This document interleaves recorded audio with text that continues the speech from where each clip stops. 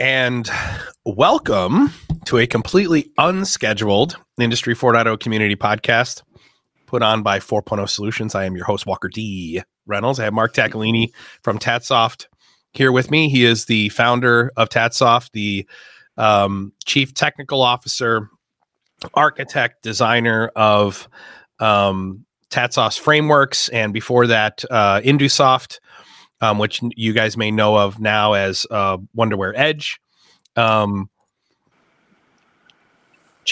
Mark reached out to me last week. He said, hey, he did a LinkedIn live stream, wrote a paper on ChatGPT. He basically put ChatGPT through his the interview process that he puts his software developers through. And then he wrote a paper and talked about how 3.5 and version 4 fared against human software developers in his interview process. He said, hey, I'd love for us to do something together. I proposed, hey, we're doing a ChatGPT workshop next Wednesday on the 26th. It's our second workshop. We're going to be building 2 products. We're going to be showing people how they should be leveraging ChatGPT. Why don't we just do an unscheduled podcast? So that's what we're doing. So today, what we're going to talk about is ChatGPT logic. We're going to do a deep dive. I'm going to read some of the parts of his paper. Josh will include the link to his paper in the chat, also in the description if you're watching this later. Before I welcome Mark in, let me just quickly do my announcements. So tomorrow we have ChatGPT workshop number 2. So we did a workshop about a month ago where the first half of that workshop was, how to use ChatGPT for like administration. The second half we basically built a product, and what we did was in 53 minutes we built a product that took us about 40 hours just a year earlier. So in 53 minutes, we, from soup to nuts, built an entire solution in that it took us 40 hours to build the year before. In this next session that we're doing tomorrow, which starts at 10 o'clock Central, we are going to build 2 products from scratch. And one of those is going to be a spark plug connector for a smart node in a digital infrastructure. Okay. Those of you who are in the advanced MES bootcamp. So for those of you who are in Mastermind, you guys get all the workshops are part of your educational package. So most of the people who are in advanced MES bootcamp are already members of Mastermind. That session is Saturday at 8:30. We're going to do 4 hours at session 1. The core is going to be updating our core MES system to an advanced architecture, primarily moving to an external Python library, and then we're going to develop a couple of custom features. Specifically, I think we're going to do changeover as one of them for sure. And then one last thing, next week, I'm actually going to be traveling. I'll be out of country. I'll be in Slovenia visiting a client for the week. I'll be back the week after. My next big speaking engagement is May 19th in Massachusetts, outside of Boston. I'm going to be speaking at Mass MEP, doing the keynote address that Friday morning. For those of you who are in the Northeast, I strongly encourage you to come out and check it out. With that, let's bring Mark in. Mark, good to see you again, brother. Thank you for reaching out to me. How you been? Good. Thank you very much for accommodating that in last minutes. But yeah. I think the time is perfect. And frankly, the technology is changing so quickly.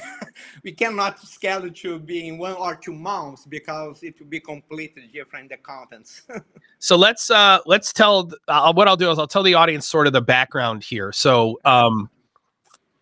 Mark is the CTO at TATSoft. He's the founder. They develop frameworks. You guys hear me talk about frameworks all the time. Mark and I, our relationship goes back, I think, to about 2018, right? Yeah, it's about 5 years, so. Give or take. I was introduced to TATSoft framework. It wasn't called Frameworks back then. It was Factory Studio. Factory Studio is still a component inside of Frameworks, right? But I was introduced to Factory Studio at the SCADA Summit in Chicago in 2018. I ran into Dave Hellier. We were talking about our strategies on digital transformation, and basically I come across this platform that literally checks off every single box. I'm like, oh my goodness, you guys are basically Ignition, but built in .NET. That's essentially right.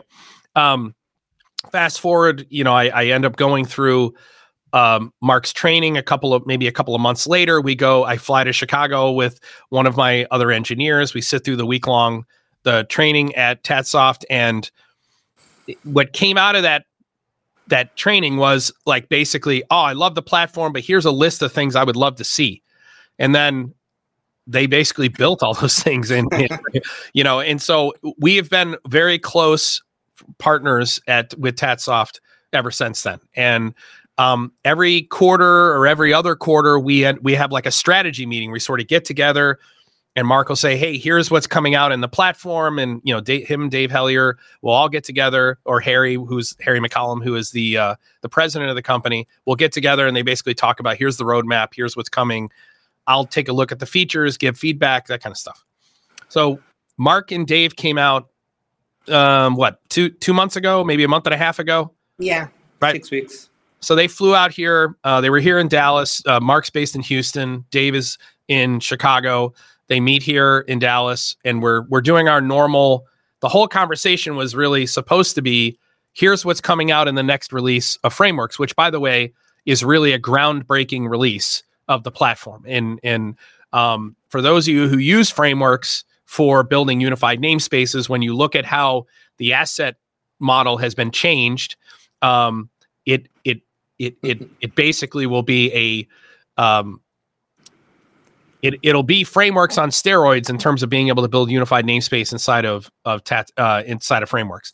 Now, a whole other host of other features are included in this new release, not the least of which being able to monitor values from inside the engineering environment. You don't have to go ahead and compile and run it run it in the runtime. You can be able to monitor values inside the engineering environment. So there's a lot of really cool features they were presenting, but the conversation quickly turned to ChatGPT.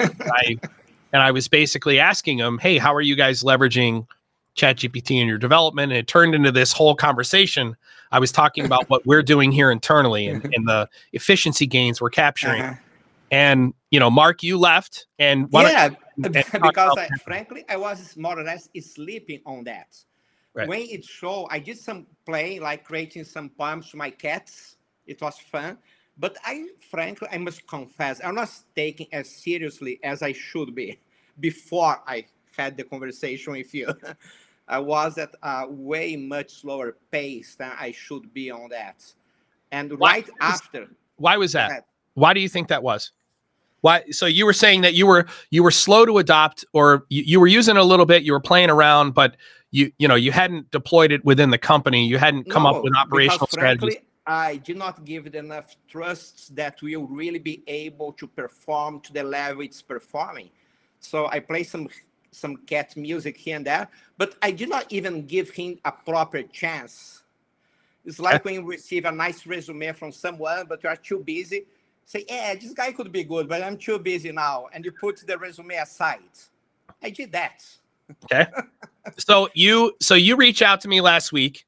And I get an email. I get an email from hey, Mark Taccolini has written this is really more of a white paper. It's a short white paper, but it's a technical analysis. It is definitely not for, the faint of heart. I mean, you have to understand what it's like to interview software developers and the skill sets that software developers need, specifically deductive reasoning. And I really like the fact that you talked about being able to do backwards reasoning, which by the way is one of the big limitations of ChatGPT 3.5, where you start with the output and work your way back. Whereas ChatGPT 3.5 really is actually very good at starting with an originating point and working its way forward. Mm-hmm. One of the things that you point out in your paper is that ChatGPT doesn't actually know.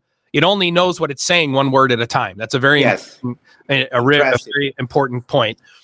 But Mark comes out with this paper. Hey, we're doing a LinkedIn live stream. I go ahead and I read the paper, and it's basically Mark says, I'm putting ChatGPT 3.5 and 4 through the interview process I put my software developers through. He basically takes his mechanism, how it is that he determines the skill set of a software developer and where they should enter the company, senior level, junior level, or are they not qualified?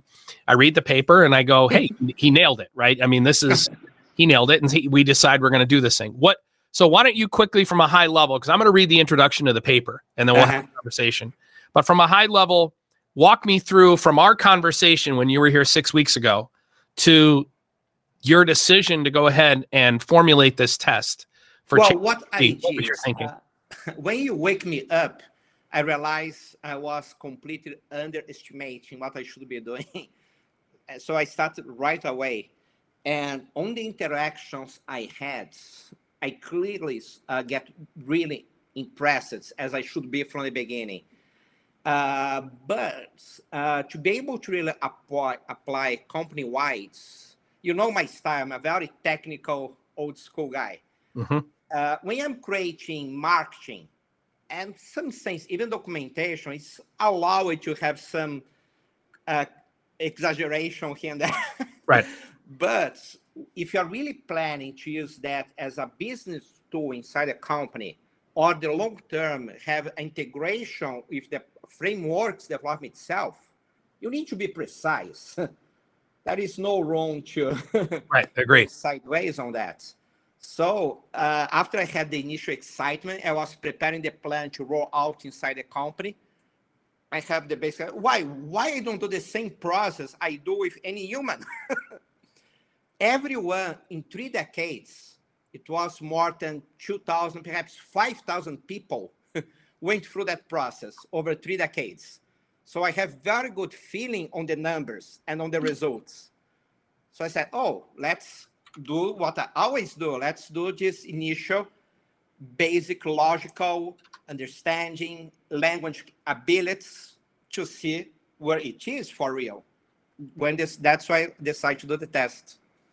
Excellent. Hey, real quick, Josh, I just dropped a image into the production slide that I'm going to want you to share on the screen. It's a JPEG screenshot. I'm going to want you to share on the screen when I bring it up. Okay. But go ahead and get that prepped. All right. Let me go ahead and go to this white paper.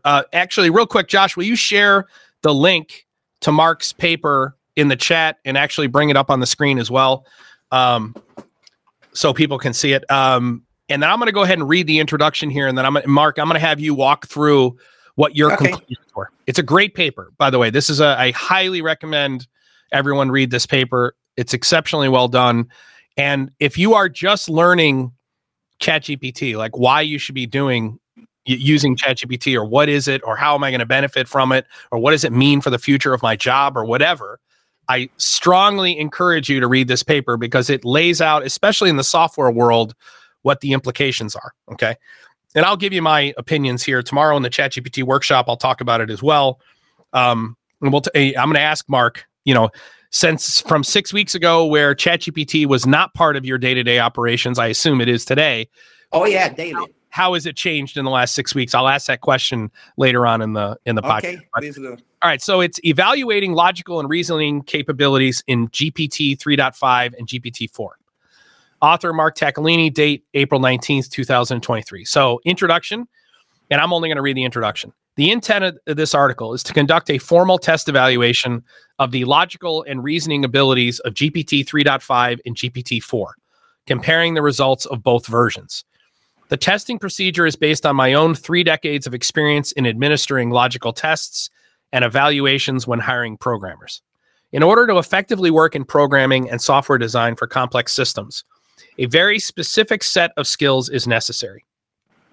These skills involve the ability to handle specific types of abstraction that may not be required in other business positions. To evaluate these skills, I have organized long time ago testing procedures with 80 questions, evaluating various distinct ways to test these abilities. After applying these tests to thousands of candidates over 3 decades, some numerical patterns were found. Disclaimer: it is important to mention that this benchmark is not an IQ test. The numbers don't reflect the candidate's ability to be successful in a working environment. What is under evaluation is specifically their potential for logical and reasoning tasks on design and programming software platforms. Some tests require good vocabulary. Some answers may be incorrect due to an individual's or GPT's misunderstanding of the word, but not the logic. These questions are included in the evaluation in the appendix, as it is necessary to apply reasoning to language and writing and programming and software design. The content is organized into the following sections. Number 1, test structure. Number 2, summary of the results. Number 3, comparison and insights, and conclusion. That's his paper. So the test structure. The test is divided into 8 sections. with 10 questions on each section, making a total of 80 questions. Each section of the test assesses different skills: vocabulary and semantic similarity, pattern recognition using number sequences, logical reasoning, specifically identifying word order in sentences, pattern completion, specifically using groups and numbers, pattern recognition, identifying the next letter in a sequence, an analogical reading, specifically completing analogies, logical reasoning, specifically identifying the next word in a sequence or group, and basic arithmetic, logical reasoning, and abstract thinking. The appendix of this paper contains some of the prompts in its replies when the tests were performed. The full set of questions will not be disclosed, as we will keep using that test in future programmers' evaluation and training. Therefore, I can't make the specific questions we ask public. They follow the same pattern described in the examples. And I'm going to read a couple of the examples and then turn this back over to Mark. When applying to individuals, 45 minutes are given to answer the first 80 questions, enforcing a very quick pace. As expected, when applying the test to GPT engines, the output of the answers was produced right away. And then I'm going to read you guys a couple of the questions. So, section 1, under vocabulary and semantic similarity, one of the questions that was asked ChatGPT is underline the two words that have the approximately the same meaning: receive, achieve, accept, reject. And GPT's response was receive and accept. Section 2, under pattern recognition using number sequences, complete the sequence 288.144.148.74.76. And ChatGPT replied, the sequence alternates between dividing by 2 and adding 4. Following this pattern, the next step is to divide 76 by 2. Okay. So the completed sequence is 288, 144, 148, 74, 76, and 38. So that's an example of some of the questions. Okay. Mark, why don't you go ahead, tell us what you found. What were your conclusions after taking ChatGPT through the test? Well, first of all, I was surprised because even with GPT-4, the result was 60%. And everyone in my company that's not a programmer typically don't reach that. Right. We do that test not only for programmers, we do for administration, people, marketing, just because it's standard procedure, and they don't reach that number. Right. So right on the beginning, GPT 3.5 was at 6% level. With GPT-4, it went to 70%. What's very important, because 70% is my historical number to be allowed to enter at the senior level. So he better passed it, but it passes. And on the paper, there is the specific results in each section. But it's notable that the performance, there is only one session, but I'm not going to detail now that they really were bad, but it's a very complex mathematical thinking. But in general, it was very consistent with all those ways of thinking, and a much better level that I would frankly expect. So if you look at the results, if you look at the summary of the results in the paper, so the test was run, the 80 questions was run on GPT 3.5 and then GPT-4. If you look at, and if we go through the individual sections, GPT 3.5 got 47 of the 80 questions correct, which is a score of 58.75. So would that qualify GPT 3.5 based on in the past, would that make them a junior developer, or does that mean? No, not even a junior. Not below even 50 answers. Okay. Not even a junior. All right. So if we look at the sections, remember there are 10 questions in each section, right? So in section 1, GPT 3.5 got 7 questions right. So I got 70% of section 1 right, 90% of section 2 right, only 1 question in section 3 right. What was section 3 all about? That's very interesting because it's related to some limitation on the technology itself. Okay. So even GPT-4 was able to score only 4 of them. And what's the reason? On section 3, we present a sentence like, the one is air gas.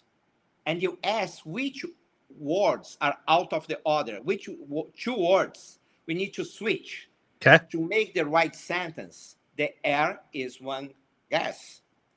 Surprisingly enough, if you put the question, give me the two words to switch, they are very bad.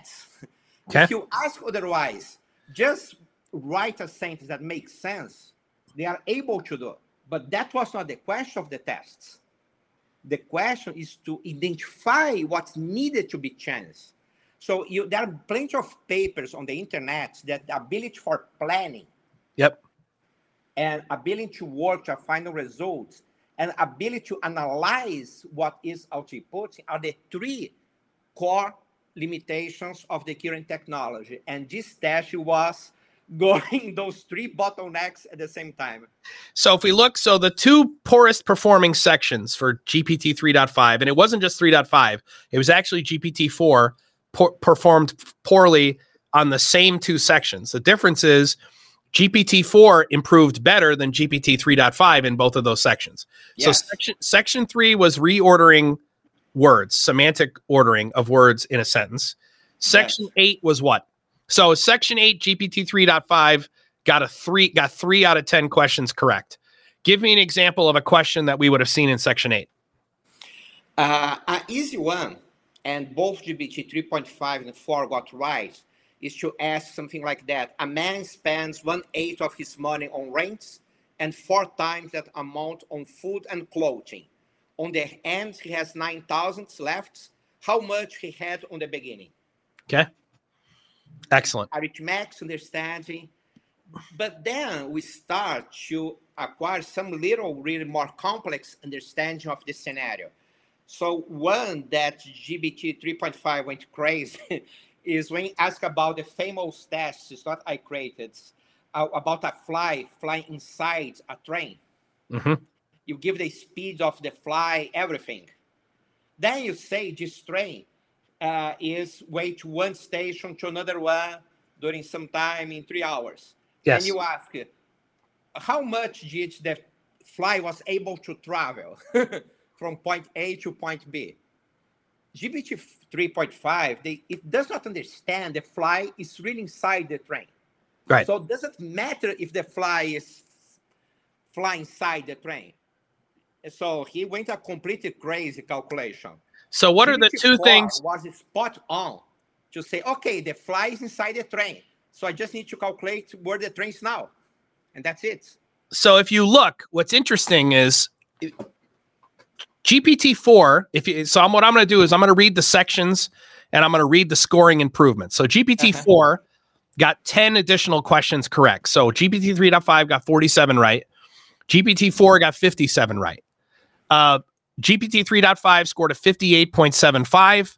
GPT-4 scored a 71.25, which is good enough to be a senior software developer at Tatsoft. Okay. But if you look at the improvements, Section 1, the score went from 7 to 8. Section 2, the score was 9 and 9. Section 3, it went from 1 to 4. Now that's a huge jump, by the way. Statistically, huge. That's an enormous jump statistically. Section 4, 7 to 8. Section 5, 6 to 6. Section 6, 7 to 7. Section 7, 7 to 8. Section 8, 3 to 7, which, by the way, statistically is an enormous jump. Yes.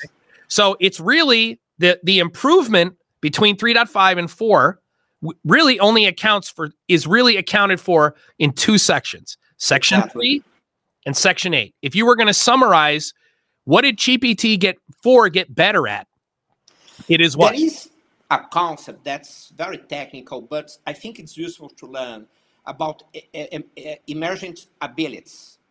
Yep. The CC is training only to find the next word, but somehow, even for tech programmers, sometimes it looks very close to magic. Right. He's developed some abilities beyond what even your common sense would guess. So the Section 3 improvement was on that ability, even without having the ability to do backward thinking. He is starting to develop some ability of forward planning. That's right. So he was able to identify which sentence, which two words to replace without creating the full words. Right.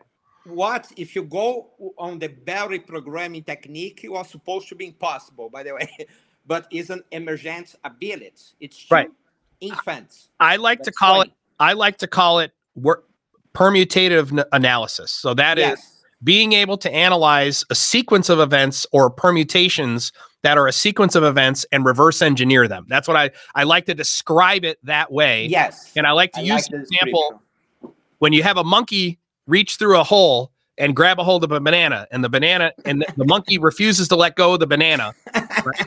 It can't get its hand out. But the human being who has emergent abilities understands that it's the banana that's keeping me from being able to pull out and turns the banana sideways, right? That's the that's the linear emergent ability. Yes. The real ability is I don't want to reach through that hole to get the banana. The banana comes from a tree up there. What I'm going to do is I'm going to develop something that shakes the tree, gets the bananas to drop on the ground, and I'm going to pick the bananas up off the ground. So let me ask you this. So when you did your test here, what was your personal, because what you're doing here is you are taking a test that you've administered thousands of times over 30 years to hire all these people that you've ever, when you were developing Indusoft and how you've been developing TATSoft, you took the same test that you've been administering, you apply it to natural language processing, specifically ChatGPT. What was your personal reaction once you saw these results? Well, one thing very important, even when applying human resources, it's not about a number, approved or not approved. It's to understand the specific abilities of each one. Yes. So you can properly guide and work effectively with that person. Okay. So one reason I believe that was very important to that, I don't have a problem if they have those skill limitations in those two areas. I just need to put in my process, my business process, our programming process, to be aware about that limitation. So work towards its strengths and mitigate its weaknesses, right? Exactly. All right. So I want to hit pause on that real quick, and I want to go to the comparison insights, and I want to go ahead and read what your analysis was, both on programming abilities, areas of strength, and areas of struggle. So I'm going to go ahead and read those pieces. So under his comparison insights, so once he looked at the results of the test, what he did was he drew some conclusions. Okay. So number one, under programming abilities, one interesting takeaway is that GPT-4 reached the minimum threshold I request to perform reasonably well as a programmer, while GPT 3.5 did not. Some examples on the internet of the AI's coding abilities may lead one to believe that the current models are already amazing programmers. And what I would say is, and this is one of the issues I have, a programmer is someone who takes a stack of papers and turns it into a finished product. That's a programmer. ChatGPT is not good at taking a stack of papers. What it is it's good at being told who it is and then taking a series of instructions and efficiently delivering the deliverable from an instruction. That's what it's very, very good at. Yes. The human being is really the supervisor of the artificial intelligence. The senior programmer, or really it's the product owner who, the CTO, the CIO is the person who's really going to drive the commands to turn AI into the worker, if you will. The programmer is going to have to develop that skill, the skill of instructing artificial intelligence. But let me come back to your piece. Current models are already amazing programmers. That's not exactly true, and I agree 100%. Most of the showcased examples involve the AI creating or debugging specific methods, performing well-defined tasks, or handling basic web development, which they can do better than most developers, producing really amazing results thanks to a vast database of sample codes and API documentation used in its training data. However, developing new systems requires higher abstraction, including the ability to define architecture and specifications. This is a very, very important point. That's the most important point, because architecture and specification is what's novel, and ChatGPT doesn't do anything that's novel. What ChatGPT does is it takes what's already been done and it processes it. It gets you to the optimal thing that's already been done most efficiently. And that is not novel. Okay. However, consider alternate ways of implementation and address various other aspects beyond the coding of each task. In conclusion, a score of 57 makes sense for GPT-4 as it indicates a good programmer for specific tasks, but not yet at the level of complex system programming or design. I want to hit pause there, and I want to go back, and I want to talk about Moore's Law real quick. So let's talk about the improvement so 4.5 is coming out, right? And I'm going to make a prediction. So you're going to run this same test on 4.5, okay? So if Moore's Law holds true here, okay, if Moore's Law holds true, and we look at the improvement between 3.5 and 4, okay, which was 13 points, give or take, okay? It was 10 more questions, but it was a 13 percentage point increase. Yes. We can expect the jump between GPT-4 to GPT-4.5 to be 26%. Yes. It should move us into the 95% accuracy range. If Moore's Law holds true. That is, if Moore's Law holds true in this case, we will see an exponential return in the next iteration. Okay? We've only seen one iteration. So we right now we don't have a pattern yet. We have a starting point. Okay? So let's go to strengths and weaknesses, and then I want to talk about how you're using it today, because when we talked 6 weeks ago, you guys weren't using it. I want to know how you're using it today. I want to talk a little bit how we're using it today. But a quick comment on that Moore's Law. Even if it does not go that increase, even if it reaches 72 points, right, that will be only 15 points increase, it will be the top best results I ever, my entire life, including myself. What's the highest score you've ever had? 72. 72. So right now they're almost to a 72 out of 80. 57. So 15 questions. If they get so 15 questions, 15 on the next release, it should be technically at a higher level than any human I have any interaction. Got it. So let's talk about your summaries here. And by the way, that's profound. And by the way, that's about in line. What I would say is this: ChatGPT as a developer, so just purely as a developer, relative to what we do. So whether it's digital transformation or whether it's product development, I would put ChatGPT as GPT-4 in the hands of a very good architect. Okay. GPT-4 in the hands of a world-class architect makes them in the top 1% in the world. If they're in the top 10% in the world and they're leveraging GPT-4 to the maximum of its capabilities, it puts them in the top 1% in the world. Okay. And we're seeing it with our own eyes. I'm going to show you an example of one of our emerging architects. So we have 5 architects here at Intellic and 4.0 Solutions. We have a guy who is becoming a solutions architect. So he's a senior engineer, becoming a solutions architect. He used ChatGPT to solve a very unique problem for one of our clients. I'm going to show you a screenshot of it. And it's based on the original ChatGPT workshop we did using OpenCV. So if you were in the first ChatGPT workshop, he actually sent this to me yesterday. I have not reviewed all the code, but he used ChatGPT to do this solution for our client. I don't need this puts him in a much higher, in a very rarefied space in our industry. By taking this tool and solving this client's problem the way he did, it takes him from, say, the 80th percentile of developers in our industry immediately into the 95th percentile. The number of people who are going to solve that problem with ChatGPT or without is a very small number. Okay. All right. So you called areas of strength. Given that the underlying technology of GPT models focuses on predicting the next word in a sequence, it is expected that both engines performed well in sections testing that ability. So linear. Okay. Further, the part of the test that requires natural language understanding and knowledge on various different subjects demonstrated where they were significantly better than most humans. Basically, yes, they were trained on essentially all of human knowledge. So you would think it would know everything, right? Areas of struggle, however, and this is a longer list. It is. The output from GPT models is linear, meaning they output word by word without knowing how it will end.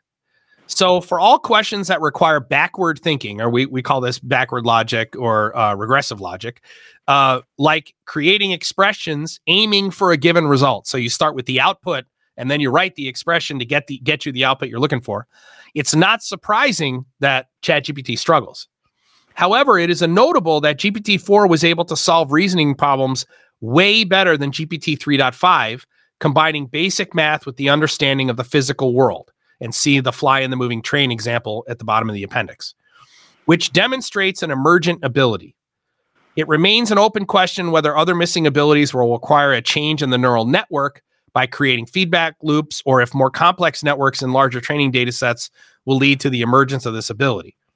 Other expected struggles include questions requiring out-of-the-box thinking. This is novel ideas. ChatGPT is not good at novel ideas, okay? And pure creativity, like 3 9s equal 11, the example in the appendix. All right, so what I want to do real quick before we talk about how you're using it, what should people be doing, okay, where we have this conversation. I want to, Josh, I want you to go ahead and bring up on the screen the screenshot. All right, so one of my engineers sent this to me yesterday. So one of our architects said, hey, you really should look at what Evan used. He used ChatGPT and the OpenCV library to solve a very specific problem for a client, and he had ChatGPT write all the code. Now, he was the supervisor. He's a computer scientist. He was the supervisor of ChatGPT as a developer, and he built this, okay? And what I'm showing you here is basically this is a tray of a raw material for a customer. White means that the slot in the tray is filled. Imagine they're ping pong balls, okay? White, it means that the slot in the tray is filled. Black means it is not. And what they wanted, they have a camera that's viewing, and what he wanted to do was they wanted to count to 100% accuracy the number of ping pong balls over a 24-hour period. And that's in the tens of thousands, by the way. And so he used ChatGPT and OpenCV to write a program that solves that problem, okay? My understanding is that he did this in a very short period of time with no budget. This is just a value add he provided to the client, okay? It wasn't part of the billable project or anything. And it is now something that is going to go ahead and be scaled across the business, okay? Prior to ChatGPT being deployed, this solution is not even attempted because there's no budget for it, okay? Prior to ChatGPT existing, this is not even tried because you don't have $50,000 to bill against.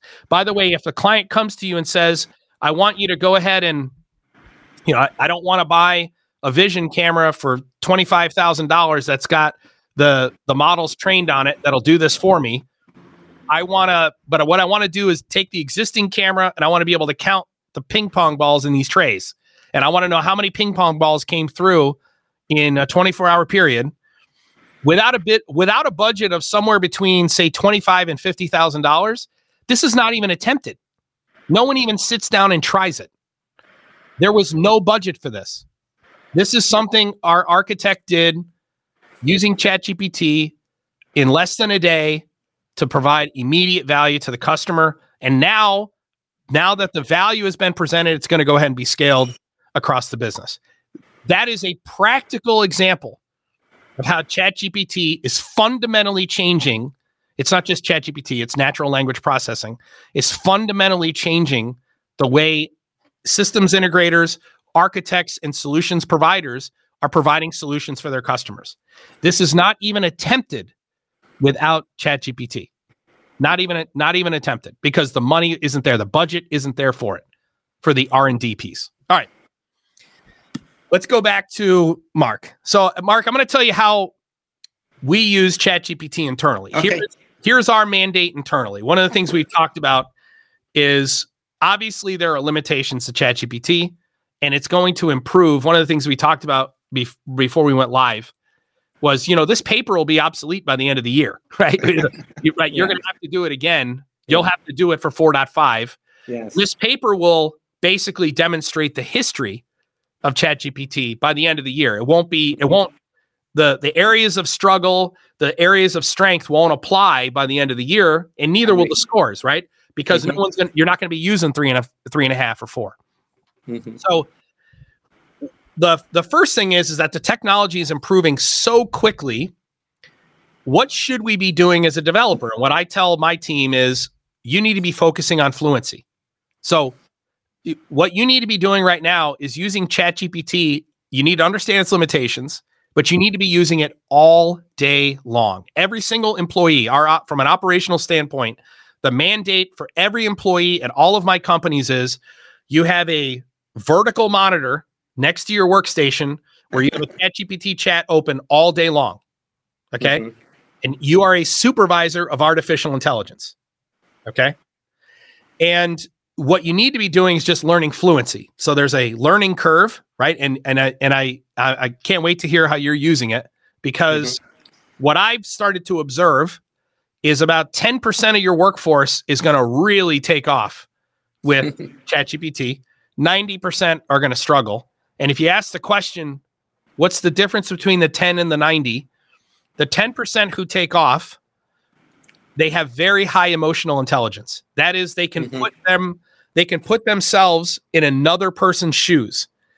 Because the greatest skill you can have using ChatGPT right now is the ability to prompt ChatGPT in a way where it understands how to respond to you. Okay? Turn it into the person you want it to be using language. And then Socratically whittling ChatGPT's responses down to the one you're looking for. Okay? Exactly. That is the skill set, right? In fact, I have even a number for that, Walker. What is it? The first time I did the test with GPT-4, instead of 57, it got only 42, because we're not asking the right questions. The language on the questions did not have an AI in mind. So they were basically bad written questions. It was okay for human, but the language was not. So we really put a more well-written. That's when he jumped for 57. That gives you a number that it can double the performance if you know how to ask the questions properly. Probably even more than that. So how are you guys using ChatGPT? So 6 weeks ago, you weren't using it as a business.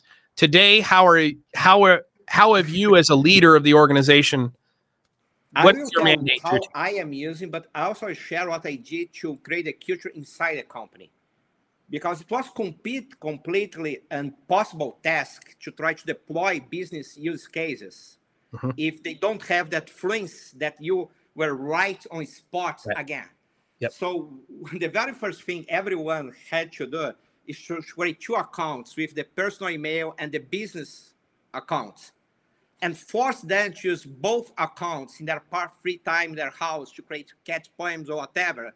Right. And the business account is starting exploring with zero expectation that will help, but also not only to learn the language to talk to the UI, but create some procedures. The more I love cats, I don't want the guys doing that in my business time. So we had very strict procedures of that personal playing and exploratory business, and we put then some time they should put on their daily work with zero expectation of return of using those tools, just to get the gist of that. So Shrenev, it's Shri early on in the chat, Josh. He says it's Shrenivasan. He said, "Hey all, please do speak." There you go. Where ChatGPT shall be deployed in industrial use cases. All right, let me say this. The question: where shouldn't it be? It's not where should it be. The question is where it shouldn't be.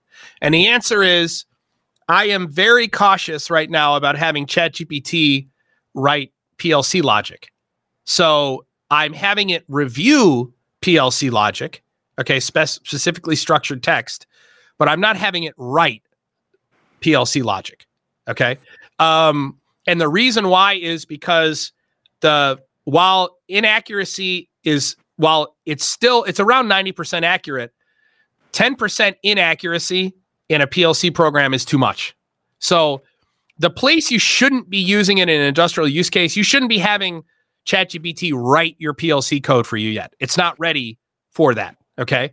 What you should be doing is you should be writing your PLC code and asking ChatGPT to evaluate it.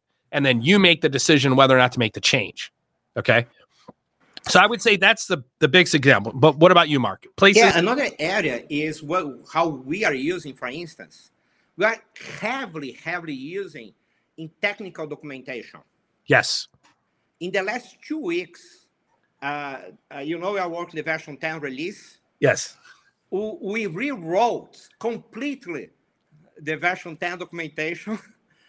Most of that job, a good part of we have a team of 5 people full-time allocated for that. But most of the major reorganization is myself with GPT-4 because it's amazingly good, not on the language. It helps a lot of problems. You can see by my accent, English not my native language. It's a mix of Italian and Portuguese. But it's not only great on translations. It's really great in understanding and organizing contents. Yes. At a level that's amazingly incredible. So what I do for all scripts is I will drop a script into a ChatGPT. I say has no comments whatsoever. And I will drop an entire script in and say, I want you to write me a triple quote introduction at the top that explains what this script does. And then I want you to add the comments on every line in the code. I'll ask ChatGPT to do that.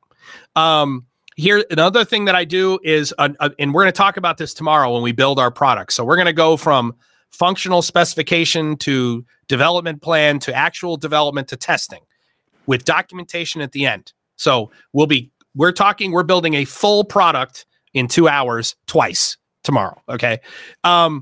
One of the things that I use ChatGPT for is all my documentation, and I have it do it in Markdown.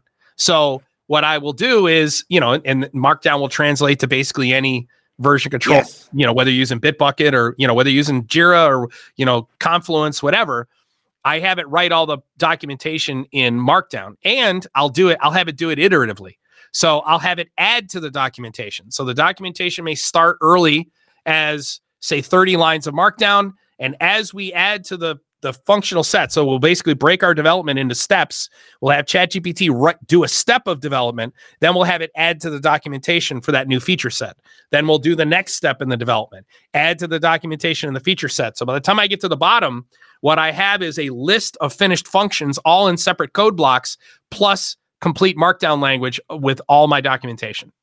So, I can't stress enough the importance of the mindset using natural. Like, I have reviewed many blog posts in our industry on how you should be using ChatGPT in industrial use cases. I've looked at a couple of different integrators that did things on, using ChatGPT for perspective development and that kind of stuff. They have no idea what they're doing. When I watch those blog posts, I'm like, they have no idea what they're doing. They're literally telling you to use ChatGPT like Google. And yes. So part of the reason that we're doing these workshops is we're trying to teach people how to become fluent in the technology first, understanding its strengths and weaknesses. But the fluency is what lays the foundation to maximize natural language processing once it is ready for the real big time, when it is ready to write 1,000 lines of code in one shot. Right now, there's a character limit. You have to work around character limits. You have to work around its logic. Right now, ChatGPT is very, very good at working within the logic of a function.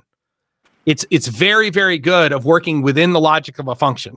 It is not good at, let's say you are doing like multi-threading in a piece of code.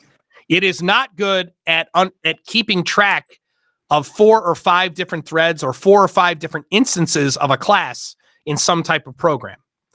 That is the programmer's job to decouple the instance from the code itself and have ChatGPT focus on that one linear component, right?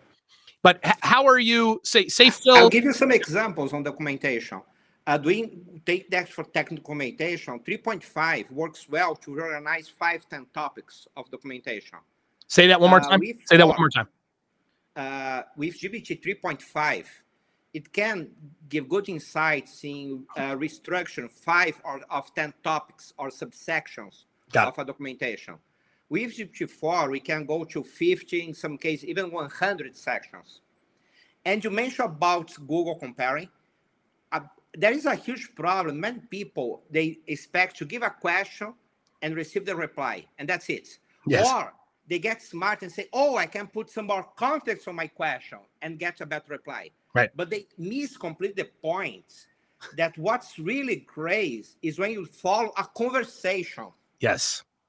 And you must have some trust on the guy or on the machine, whatever. Because when I was doing some more high-level, complex interactions to organize our content, sometimes its first reply was, some cases, even disappointing. Right. The vector, what they're choosing from, your conversation narrows the vector down for the choices. Exactly. But as we go on the conversation, I had some restructure on the ends that I did through approval in the entire company. And everyone said, oh, it's much better than what we ever had in that organization.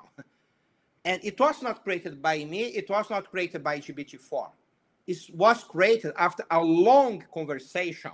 Correct. We had about the topic. That's really a very important topic in any production activity now. Here's a really interesting exercise and a little nugget into what we're going to talk about in the workshop tomorrow. One of the things that I do with ChatGPT all the time is I will ask ChatGPT in a chat after we've been talking for a very long time, give me the genealogy of this chat. Walk me through the journey we've gone on, including where we've changed our mind, where we've agreed, and where we've made decisions. And then I'll say, give it to me in a bulleted list. Let's talk about 3.5 versus 4, because there might be a lot of questions out there. Okay, so 3.5 didn't perform as well. 4, it performed better. Let me say this, and I know Mark agrees with me here.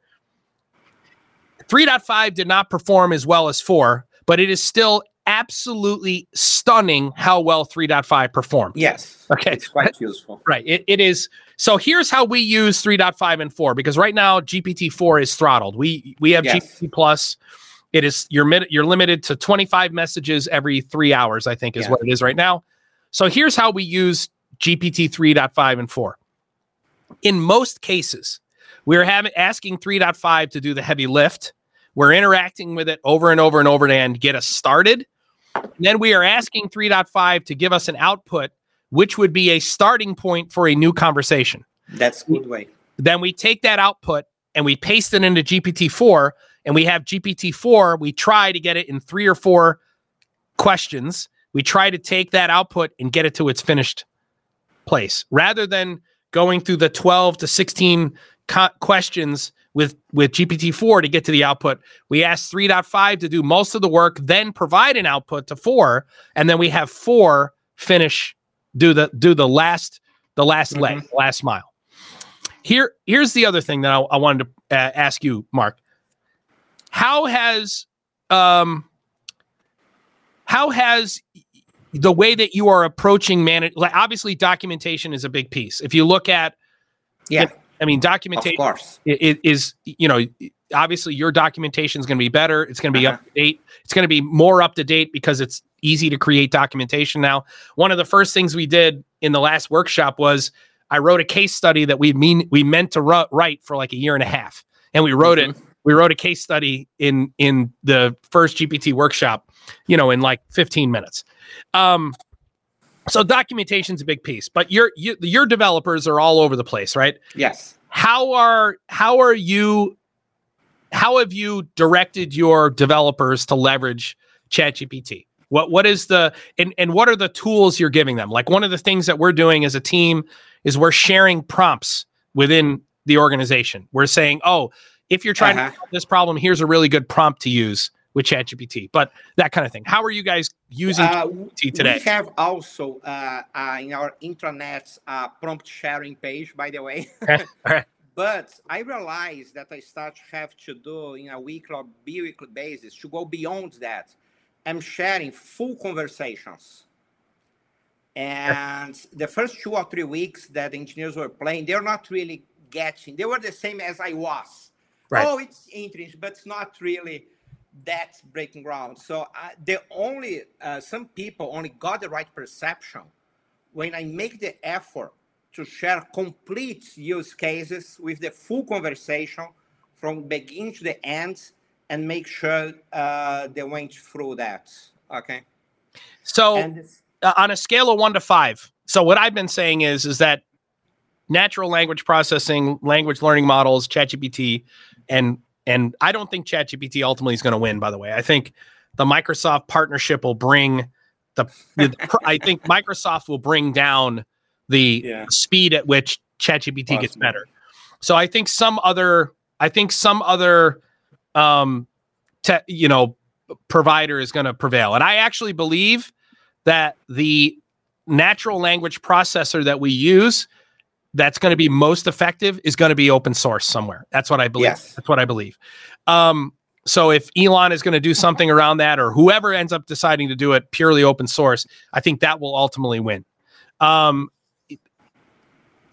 I have been saying that natural language processing, language learning models, ChatGPT, is the single most important innovation since the internet. A lot of people say since the smartphone. I'm saying in terms of ground shift, in terms of the way things change, with the way technology changes, we have not seen a technology emerge as significant as this since the emergence of the internet. Your take on? Wow. In those links you received, there is a transcript of my LinkedIn Live of last week. I was talking about the article, but more than a business practical.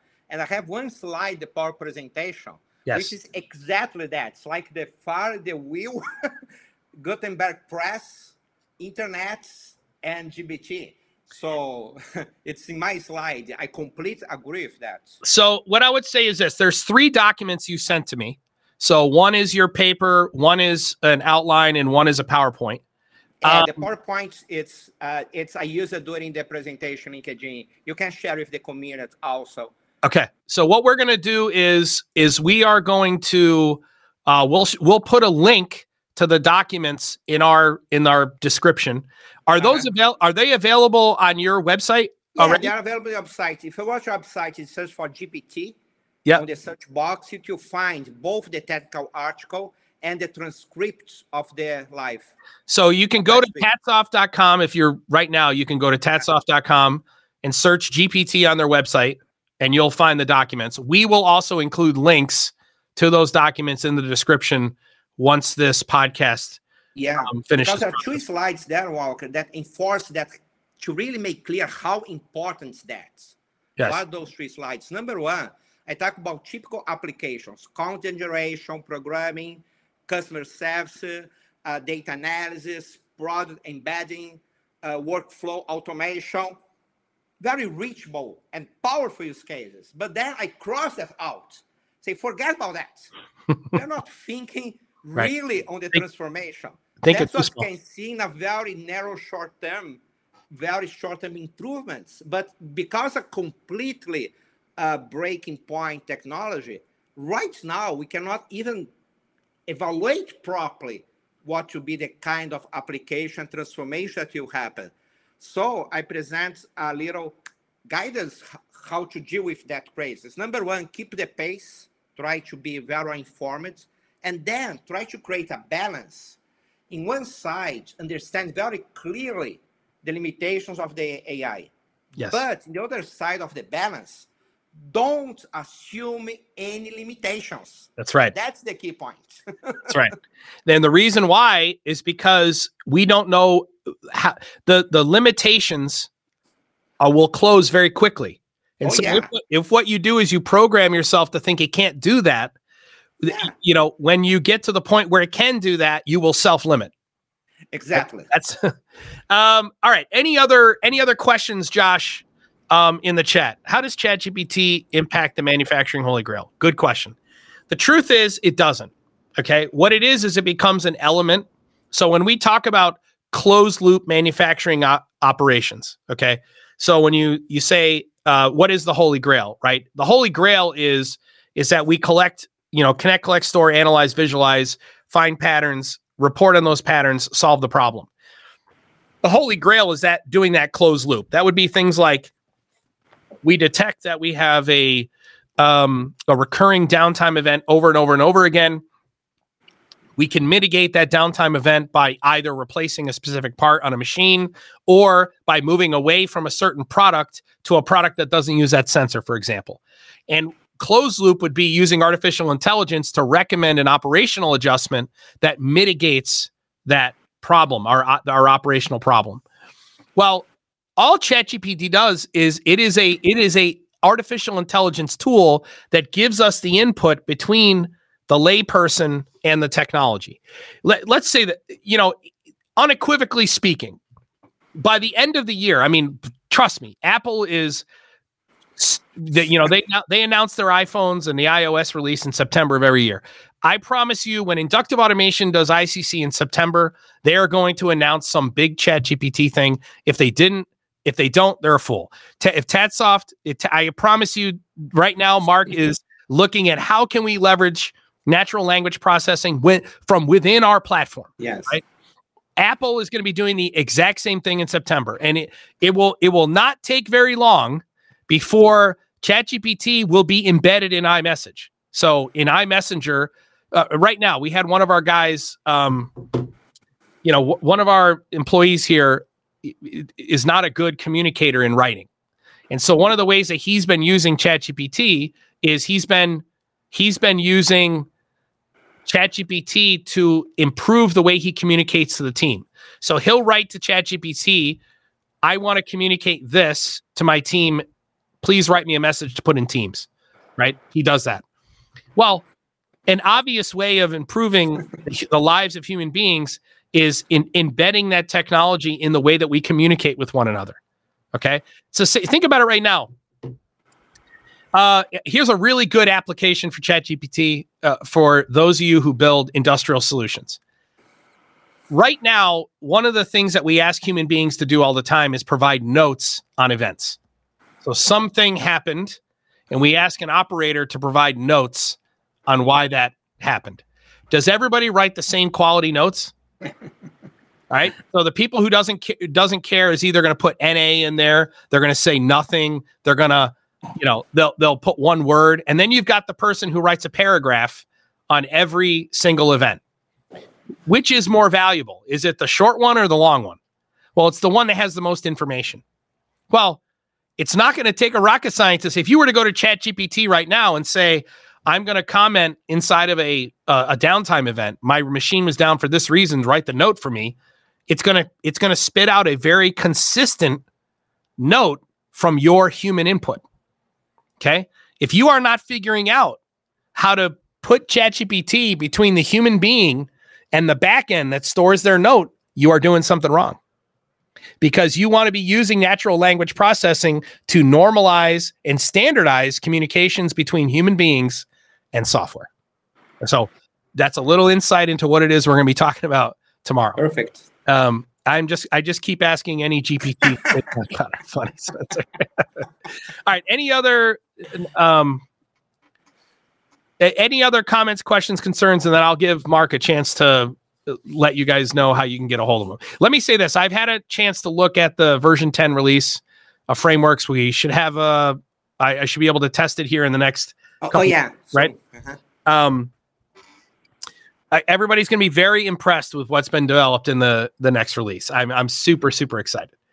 Mohammed, whose WhatsApp number do you want? You want mine or do you want Mark's? Right, you can just look me up on WhatsApp by my name, by the way. Yeah, you can also look me on both LinkedIn and my mark.stacolini at tatsoft.com. So any if people want to get a hold of you, Mark, if people want to talk to you about this paper, I what's have the best place? the easy entry points, my LinkedIn profile. Okay, LinkedIn, so Mark Tacolini, TatSoft. Okay, You'll be out of there. On the company website, tatsoft.com. You can just send a message through the company mail to me. it reached me. For those of you who are still watching, please, if you're watching on YouTube, please hit the like button on the video. It really helps the algorithm. It'll drive it. Like the moment we stop streaming, it helps push the video out to other people. That'd be really super helpful. And if you have any other comments, questions, or concerns, anything else, you can find me. It's Mohammed. You can find me. It's Walker Reynolds, Walker.Reynolds. If you just look up Walker.Reynolds, you'll find me on WhatsApp.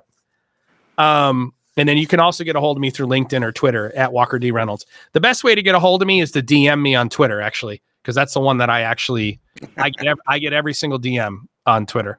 The ones on LinkedIn, I have a team that goes through those messages as well. Mohammed, I'll reach out to you. All right, everybody, thank you for watching. Like, subscribe, share the video, and we will see you guys in the next one. Mark, thanks for